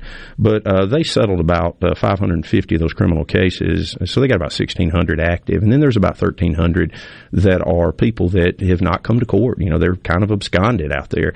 Then some of the other numbers are skewed. And I'm going to ask MEC. I'm going to send a formal request to the Administrative Office of Courts and MEC to send me the breakdown for my first judicial district that I work in, as well as Hinds County. So we need to work on a true narrative, but the intent of the bill is to be helpful. And as I said from the floor the other day, the real issue we might ought to focus on is the number of public defenders, because you've got to get to the people who are accused and get them advised properly, see where we are. Is it a crime lab issue? Is it just an issue that someone has not said, here are your options? Because you take up a lot less time if you can reach an agreement and have a plea than if you go to a trial. But for people who want a trial, we want them to have a speedy trial in accordance with the law. Yeah. Well, it's kind of sad to me that it's sort of deteriorated to that point where it's become such a political firestorm. People find something to suit their narrative. Yeah, and rather than trying to solve this problem. It seemed like we ought to start with acknowledgement we got a problem. And that we don't get that, it doesn't appear out of the mayor. And maybe that's why we have such a big problem. He doesn't believe we have one. Well, I'll have to admit, I probably don't take criticism as well as I should. I could work on that in my own personal life. But sure. If I'm utterly failing, it's not the teacher's fault in school. My parents didn't raise me for that. If I'm failing at work, it's not the employer's fault. Yeah. And if I'm failing at the job that I'm elected to, it's not the people I represent's fault. It's not somebody else's fault. So we are offering help. I don't think there is any dispute that there is a crime problem in the city of Jackson, that there has been a court case backlog, and that the water has been disastrous for a major metropolitan area. And we're trying to help. Yeah. Makes sense. All right. What about your committee, this corrections committee? What you had going on there? A lot this year. Chairman Barnett and I, for the last 3 years, got to work on a lot of legislation, particularly parole bills and work bills that were related to inmates and training and trying to reduce recidivism. This year has been more of a monitoring situation to see where we are on some of these programs. We had a report back from the Criminal Justice Task Force, and they wanted to expand some of the things that we've been doing, particularly Chairman Barnett worked with Sheriff Bailey in Rankin County to do a kind of a work program with them, and then they've done that even with MDOC. There's one amazing story where a guy went to work for a local dealership as a tech, and by the time he was parole eligible, he had over $30,000 in the bank, had paid all his fines. Wow. This is not, hey, we're going to work somebody for less than minimum wage or minimum wage. We're trying to help people find careers, and I'm excited to track this person to see that he has shown that we can be successful doing that. But I'm also kind of a hawk when it comes to contracts on that side, and you've dealt with this in your career in business. Oh, yeah. I get frustrated, and I kind of let that come out this week on the floor. I think I made the comment, you could pick any 5 guys at a sale barn and they could negotiate better than the government. And I stand behind that. We have a contract review board that looks at the legalities of the contract. Right. But who is looking at it for, did we just get out traded? Yeah, the substance. That's right. Yeah. And so I've kind of been pushy on that because, I'm not a chairman because I came in as a freshman, and I'm not ready to be a chairman as a freshman. I'm trying to figure out how the world works. Sure. But I have taken this opportunity to work with my chairman and to dig and to read contracts and do those things. I kind of wish all 174 legislators would adopt a piece of government, kind of like adopt a highway, keep it clean. Yeah. Let's adopt an agency, a board, a commission, a department, and let's just get all up in there and try to be helpful, but also to make sure they know we're looking after the people's tax dollars. Not a bad idea, honestly.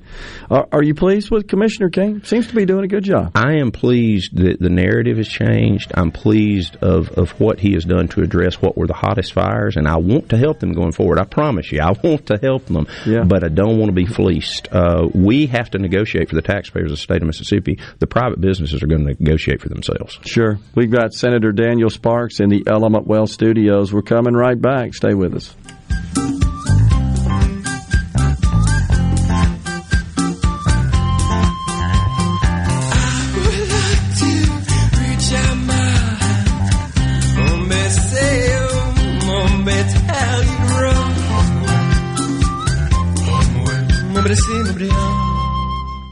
Interrupt this program.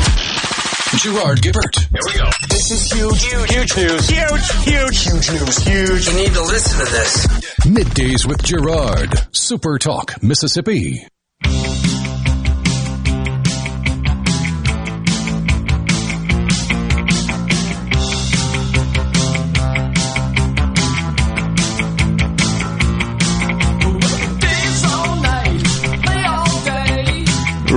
Kasich in the cars. You see what I just sent you there, Rhino? Oh, yeah.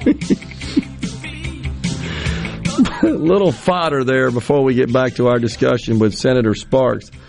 The city of Berlin is going to allow everyone to go topless in swimming pools, public swimming pools. Yeah, I just checked. There aren't any flights direct from Jackson to Berlin this weekend. Oh, my gosh. There's more craziness. Senator Daniel Sparks, our guest in the Element Well studios. All right. Let's talk, before we talk about vehicles, let's talk about the ballot measure process. Sure. Tell me about that. The Senate wanted a high signature threshold. The House comes out with a version that requires a lower threshold, just different approaches to the number of signatures. What do you think about that? Yeah, I think you and I talked about this a couple of years ago when it first came up, and I said I'm more in support of a statutory version, and I think you feel the same way. Because constitutionally we get into a lot of quandary, and maybe there should be a constitutional measure that has different parameters. For instance, if somebody wants to impose term limits, that'd be a fine constitutional matter to put out there. Totally agree. Which would require amending the Constitution. Right, but not engrafting, statutory law in the Constitution. Agree. The threshold argument, the biggest concern I have is that I believe under a couple of real recent and famous initiative processes, I think that we saw technology take its place and the ability to gather signatures is different, and maybe the out-of-state interests that come in, the money that comes in. So I do have a little bit of concern. I mean, people have worked really hard to push this state in a conservative direction, Republican leadership, et cetera. So you have all statewide offices that are Republican, and you have supermajorities on both ends, and then you turn around and you allow outside forces to amend something that's against the wishes of what the majority that the people elected. You really get a conundrum there, if you will. But I support the process of getting something out there for a statutory initiative and ballot process. But from a signature standpoint, I'm open for discussion on that. Okay, so you're not just hardline against the House's version, which is consistent with the present model that's been invalidated by the Supreme Court, that requires 12% of those who cast ballots in the last election, as opposed to the Senate version, which would require 12% of the registered voters. And the numbers show that the difference is about 2.5. Yeah, it's a big between difference. the Senate and the House. And it depends on which election you choose. Do you choose the presidential election or the governor's race? And that's why I'm willing to listen to all that. I'd like to have a process, but I do want to make sure that we take into consideration consequences. Okay. Well, I would just offer this thought, and I said this a couple of days here on the show, that I believe that a higher signature threshold pretty much guarantees the only people that would get a measure on the ballot would be well-funded out-of-state interest.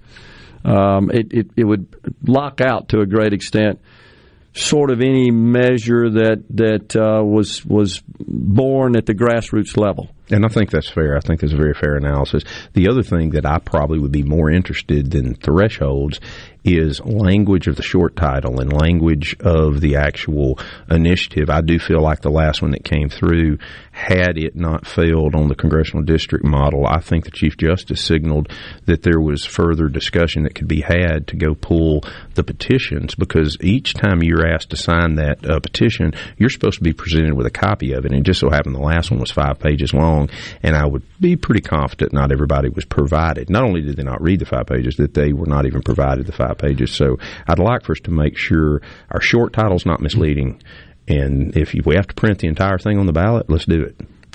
I could go along with that, because I do think some games can get played with that, as you well know, and this sort of protects against that. Yeah, I would agree with that. I think that's reasonable. I'm not so sure I'm aligned with the speaker on restricting what could be placed on the ballot. I get his wish to, for example, protect the progress that we've made on banning abortion in the state. I understand that, but I just wonder if that's a slippery slope. What's next? You can't have any say on that. It's a concern. I'm very pro-life, but it would be hard for me to think a true people's ballot initiative would be, we'll tell you what categories you can have. Yeah. I'm with you on that. All right, let's talk about our favorite legislation, HB 401. Well, go ahead. Sorry. I just want you to tell us what you supported the legislation. So you and I have talked about this. No secret. You and I have talked about this in a very productive manner, I feel, offline. So tell us what you think about that. I appreciate it. And this was a bill that came out last year, and it came as a result of a motor vehicle manufacturer that happened to be electric, is the only models they make, went to the Motor Vehicle Commission in the state of Mississippi and applied for 2 licenses, one for a dealer and one for a manufacturer. And that's not actually available to them, as the commission would believe, and certainly as the law has been interpreted. So they asked for an attorney general's opinion. At the same time, this company went and formed an LLC, and they applied for the license under that state LLC. Okay. Long story short, they ended up with a location. The AG came back and said, we don't see anything in the law that prohibits it. I read the opinion. We've, since 1970, basically the current franchise laws are on the books. And so the position was, look, everybody needs to play with the same set of rules. And, last year it kind of popped up. And it was debated pretty heavily, passed on both sides, and then died in conference. So we came back this year with basically the same language that is just saying if you want to have a brick-and-mortar store front, which we call dealerships in the state of Mississippi, that you have to enter a franchise agreement that, the traditional manufacturers cannot do that. It's not that they chose not to. It's actually, I don't think that they're available to do that. And one of the biggest things I want to do, and I think you've agreed with me, we want to get the clear information out there. This does not restrict direct sales. Now, I consider direct sales to be online sales. So it does not take that away that you could do. I don't see anything in the language. I have asked people who are on the other side of this bill of me to show me where in the language it does, and no one has shown me that, so I don't believe that. Second, it does not require anyone to build a brick-and-mortar dealership. I think the world of Commissioner Cheney, but he was on yesterday morning, and his statement was they're going to be forced to sell in brick-and-mortar dealerships. No, they're not. They can sell online. I think you've captured it more properly, is there is a route to market that electric vehicle companies prefer, that they're being told, no, you can't do that. I think that's a fair representation. It is, and I've said that, and I've read the legislation. I read it different than you. And I'm not a lawyer, I freely admit that, but I can read bills and tell what they say. I guess my question would be to you, Senator, is if what you're saying is correct, then if a manufacturer of a motor vehicle, and by the way, it doesn't expressly apply to just electric vehicles, correct? When I read the legislation, I didn't see anything that I guess carved out electric vehicles. It applies to all vehicles. That's right. We're not picking on electric vehicles. I just want to make that clear, because it kind of gets referred to as the electric vehicle bill, the Tesla bill. It's really not. It's all new vehicles. Now, we could probably debate without a clear winner of, is that where the auto industry is going? Is it transitioning totally to electric vehicles? I believe they are. I believe the federal government is pushing that a little too fast. We're not quite ready for that. But the question is, so if a manufacturer, let's say Apple is made it known they intend to enter the vehicle business. They're going to start building cars, selling cars. And if Apple says, we only want to sell directly through the app on our iPhone, and to do so in Mississippi, to sell a new vehicle in the state of Mississippi, one must have a license to do that, right? A vehicle license that's granted by the Motor Vehicle Commission.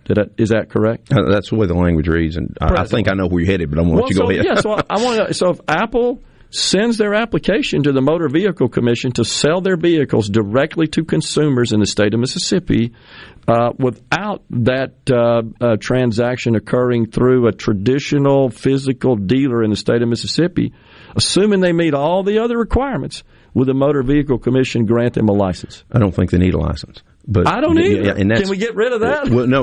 That's the way Tesla's been operating. Okay. Because they've been selling cars, and when this question came up last year, and I did call the Motor Vehicle Commission, and I said, look, as I understand this, the transaction, although it's on an app, that transaction is taking place where the automobile is manufactured. Like you're not buying it; it's being delivered into Mississippi. So I don't believe there's a need for them to have a license to sell online, because that's what Tesla had been doing over the years. And I also, some people get confused. They're like, you're driving the tax revenue out of here. Well, I live on the Alabama-Tennessee border with my district. If I drove into Tennessee or Alabama to buy a new car today at a brick-and-mortar dealership, when I come back to Tishomingo County and register it, I pay my taxes there. Yeah, so sure. that's another one. I've done that too. And you also, I think you know this, does not restrict service centers. It does not restrict anything. It just says if you're going to have dealerships, brick-and-mortar dealerships, you got to follow the franchise laws like everybody else. Okay. Well, we'll talk about the merits and the problems with that. If you can stick around, yes, I'd love to. Back. We got Senator Danielle Sparks in the Element Well studios.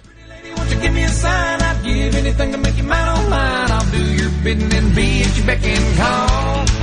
Yeah, I've never seen anyone looking so fine. Man, I gotta have her. She's a one of a kind. I'm going once, going twice. I'm sold on the lady in the second row. She's an 8, she's a 9, she's a 10. I know she's got ruby red lips, blonde hair, blue eyes, and I'm about to bid my heart goodbye.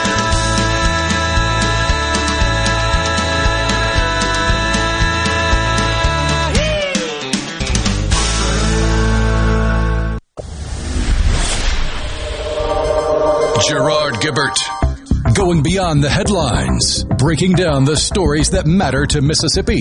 Middays with Gerard on SuperTalk Mississippi.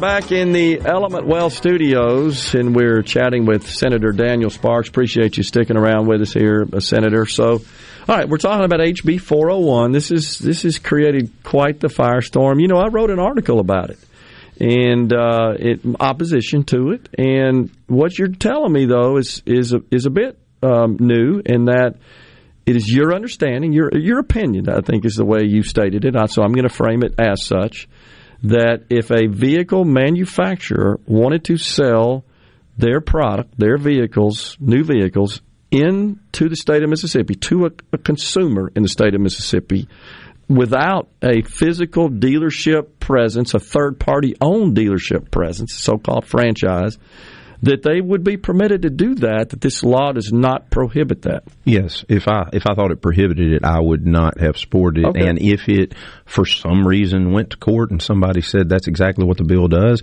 I'll be the first one to drop a piece of legislation that carves out an exception for online sales. Okay. Because I believe that's actually a dormant commerce clause issue.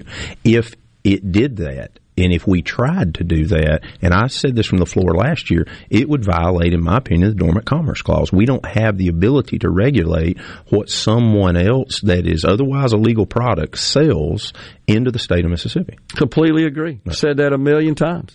It's not the government's responsibility. It really shouldn't be their purview. Listen, they're not legally allowed. Exactly. Right. Okay. So we're in agreement on that. I'm learning something here. To that extent.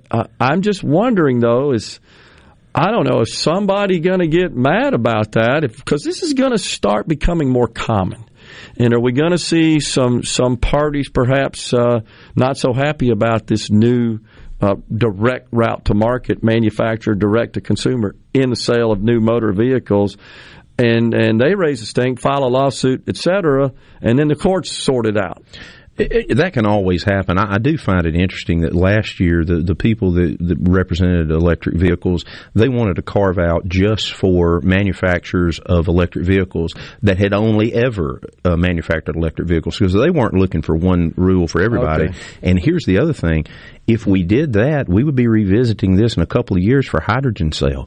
That's where we're headed. So that's why when I say it's one set of rules for everybody, if it comes along with a hydrogen sale, we don't have to change the law. You want to sell them direct to your consumer and you want to sell online, that's great. Okay. If you want a brick and mortar, that's great. You just need to, go through that franchise relationship. Okay. And you maintain that's because we have these legacy franchise laws in place that require that model to sell a new motor vehicle. So first, I think we refer to these as franchise laws. But it appears to me they really only apply to the sale of new motor vehicles. We probably should rename them as regulation of sale of new motor vehicle laws. I think that'd be fair. I use this example, I think, on the floor. We don't allow grocery stores to sell wine in grocery stores. Yeah. We don't have a Trader Joe's in the state of Mississippi. I have a sneaky feeling that's because they sell wine in the grocery stores and they've chosen not to come here. Yeah. So the question is not what should the law be. Like if this was 1970 and I was in the legislature, would I have drafted this law? I don't know. But that is what the law is, and we just want a fair playing field. One other thing that I think is happening, because this is emerging, I got to ask a question on the floor about a disruptor from my friend Senator Wiggins, and he used the example of Uber. And, of course, I wasn't in the legislature in 2016, but I got in my time machine on the computer and went back to 2016, and I happened to find the legislation, which he said we didn't regulate Uber when they came in, but we actually did. It was Senate Bill 2815 and ultimately House Bill 1381 that passed. Both of those came through the Senate. The vote was 51-1. And Senator Wiggins was not the one. Senator McDaniel was not the one. It was 51-1 that they regulated. And at the time, Chairman Simmons was chair of highways, and he handled the bill. And I think he was asked a question, isn't this treating this new company, this new technology differently? And pretty much it was like, yes, but we worked our way through it. The difference with that and what we're doing today, we're not treating them differently. We're treating them the same. They wanted a special carve-out for themselves. And, Well, for one manufacturer. Yeah, well, for a type of vehicle. Okay, for a type of vehicle. Okay. And then here was the other thing. I have found this kind of humorous. I have kind of gotten involved in Twitter lately. I'm learning kind of how to tweet. And two big-time tweets that opposed the legislation that I responded to, one is from former Governor Mavis, and one is from Dickie Scruggs. And, that's not the bastion of conservatism in this state. Right. And, their arguments, one of them was said, you've protected big business. And I'm like, I don't understand who big business is in your equation. Is it the manufacturers? Is it the local auto dealer, who seems the smallest guy, or the company owned by the richest man in the world? So we've gotten off in the weeds. Yeah, all right. So then what did HB 401 do exactly different than present law? Well, how did it amend this? Because you said, I think I've heard you say we did this to update the so-called franchise laws, which are really the regulation of new car sales laws. I felt like the law was clear prior to the AG's opinion, but after the AG's opinion, people were saying, well, the law does not prohibit that, so we clarified. Well, why do we need to prohibit that, though, Senator? Well, why do we need to prohibit manufacturers from setting up a dealership in the state of Mississippi? Well, they can set up a dealership. They just have to work through the franchise model. So that's the thing. They're not prohibited. Why can't they set up a corporate-owned dealership? We have McDonald's that are corporate-owned a few stones away from a franchise McDonald's. Sure. If that had been the law since 1970, I would have said, well, let's get rid of the laws. How come we didn't introduce a bill to do that? I did tell Senator Wiggins. He brought that up on the floor, said, you're welcome to drop that bill to just strip the franchise laws out. These are bad laws. They're not franchise laws. They're regulate new car sales laws. I was a franchisee. They didn't apply to me. Sure. Well, I understand that, but it is a situation where I do take a little bit of offense to not from you, from a company who comes in, knows what the law is, circumvented the law, then has survived on government intrusion, and then they complain about government intrusion. That's kind of a little bit of hypocrisy there. But I see this as a law that's protecting a legacy model that we all know is changing rapidly. And really, I don't even see it as government's responsibility to dictate the route to market, period. If a manufacturer wants to sell direct, they should be able to. If they want to sell through manufacturer-owned stores, they should be able to. If they want to sell through third-party-owned dealerships, they should be able to. I think what the laws say in Mississippi say, no, you can't have all those choices, consumers.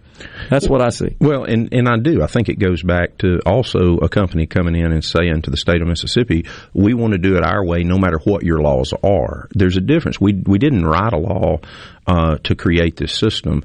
We amended the law to make sure everybody had to play by the same set of rules. That's the fundamental fairness. But we amended what I see that this bill does. This is just my take on it. That what we did is we filed a bill, legislation that essentially tightens up bad law.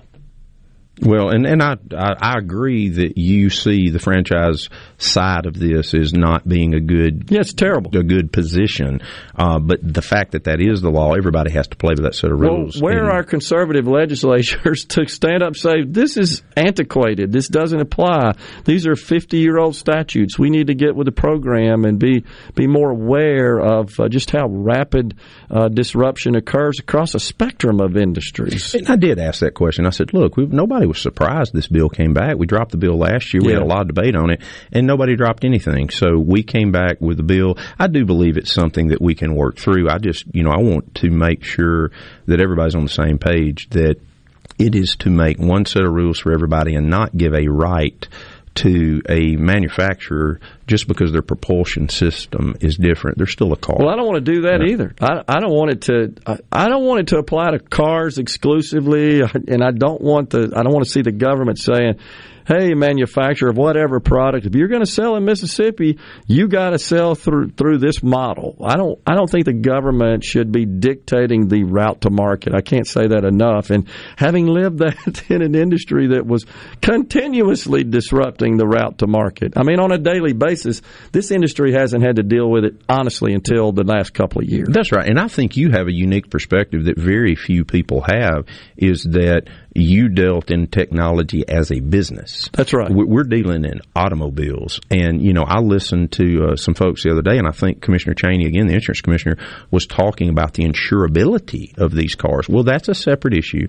But he mentioned how technology in automobiles is driving up the cost because, vehicles are more expensive. So if you hit my car, it's not my fender you have to repair. It's a computer as well. True. So there's impacts throughout the industry. But I do think you have a very different experience because you lived in the world of technology, not an automobile that now is dealing with technology. That's true. But I also sold technology products and services, which, by the way, are also insured. Yes. And are life and death situations as well, often. So, I do have a different perspective. Before you go, I'll share this with you. I did offline, but for the benefit of the audience, I had a relationship with AT&T.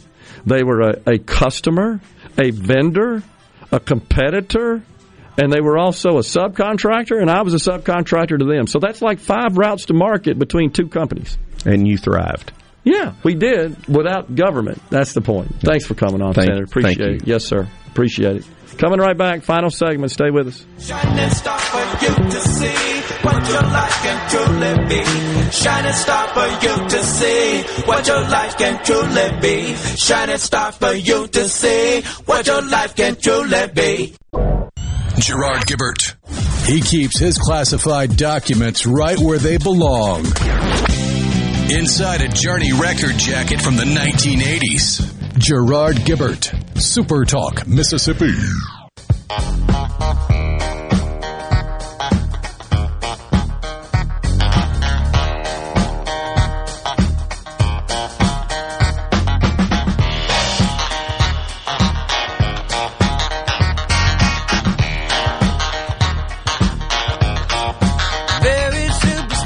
Well, we are back in the Element Wealth Studios. It is the final segment on this Friday, y'all.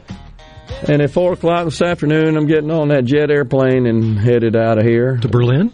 Not to Berlin for the topless swimmers. I'm not joking. I really did check. I sent you a screenshot of it. There are 0 flights from anywhere around here direct to Berlin.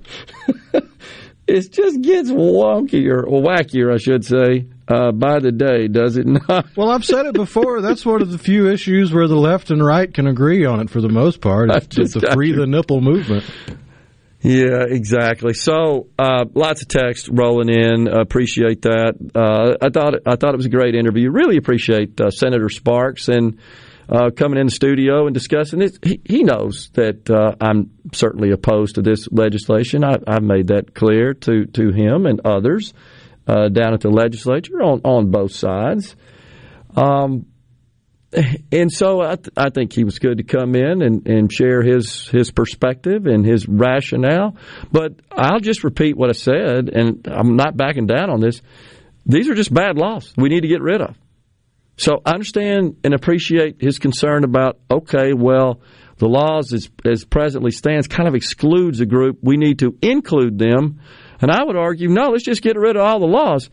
I think his the gears are grinding a little bit about that. Here's what I think is going to happen. It's going to get challenged eventually, and there's going to be a scenario. I'll give you one as an example. Apple, no secret, they intend to manufacture motor vehicles, electric vehicles specifically. And they're going to have to build them somewhere. You got to have a factory. Apple says, hey, Mississippi, we want to come build a plant in Mississippi. But we'd also like to attach a dealership owned by Apple right next to that plant where we build these vehicles so that our customers could come buy these vehicles. Maybe right off the factory showroom line there, or the line there, right into the showroom. I would not put it past Apple to do that for the spectacle of it. Of course. Where you set up an appointment and you get to sit there and watch it as it rolls off and then they drive it up to you. Of course. But as it presently stands, they couldn't do that. Let's say they want to spend $1 billion. It's not unusual to spend $1 billion on a car plant, right? And we're going to hire 1,000. That's the bare minimum for a car plant. Bare minimum. And we're going to hire 1,000 people. And building cars these days, these aren't $35,000 a year jobs. They're $100,000 a year jobs. We're going to do that. And what are we going to do? Say, I'm sorry, Apple, we don't want your business. Huh? That's what's going to happen. I believe it. And then, you know what would happen? We'd have a special session if we weren't in session, and they change the dang laws. Let's hope at that point they dispose of them and put them where they need to be, in the garbage. That's if we're lucky enough for them not to look at the present law. That's exactly what I told the senator. I shared this scenario with the senator, and he was shaking his head before he left. It's exactly what I told him, Rhino. I just hope we get the chance. But right now, we don't have the carrot. In fact, we'd have to go with hat in hand. Hey, if you come here and you want to do that, we'll see if we can get the law changed. Nobody wants to fight that. So while I understand and appreciate that, okay, we need to level the playing field with old arcane law, I come down on the side, well, the laws really aren't applicable anymore. I don't know what the catalyst for those laws were 50, 60 years ago, but it's time to rip them out of here and update our law, which would mean no laws in this case, in my view, or minimal. Why do we have a motor vehicle commission? What's that all about? Why do you have to have a license? Why do we have that? And I'm being honest, I maybe there is a justified reason. I know when I started my company, there wasn't a personal computer commission. There wasn't a software commission that you had to go get a license for to sell software. You don't think that's important? Unplug all them computers and this software and see how long it lasts. I'm going to make a joke, and it's going to offend some people, but it's okay because I'm from the group that would be offended. It seems like the Baptists got a hold of the government, and there's just a glut of committees. We got a committee for committees to talk about committees. I believe you're referring to the practice often in the churches to make a committee. There's a committee for everything in the Baptist church, and I can say that I was raised in the Baptist church. Oh gosh. Well, you get me thinking about it. We looked it up the other day. Remember, there are 46 committees in the Senate. We got 52 senators, 46. Oh, gosh. We're going to keep on this, folks. And but again, I very much appreciate the senator for coming in, and I hope you guys enjoyed that as much as I did. I thought we had a productive discussion. I still think this is bad legislation. I'm not for a carve-out for anybody. As the senator pointed out, there were some on the other side. At least he says. I don't know. I hadn't talked to him. I'm not for any special carve-outs. You want a level playing field? Get rid of all the stupid laws that regulate an industry that doesn't need to be regulated, not regulating the route to market. And the first step for that would be the governor vetoing it. I hope he does. We shall see. I'll be back with you next Wednesday. You guys have a great weekend. Until then, stay safe and God bless.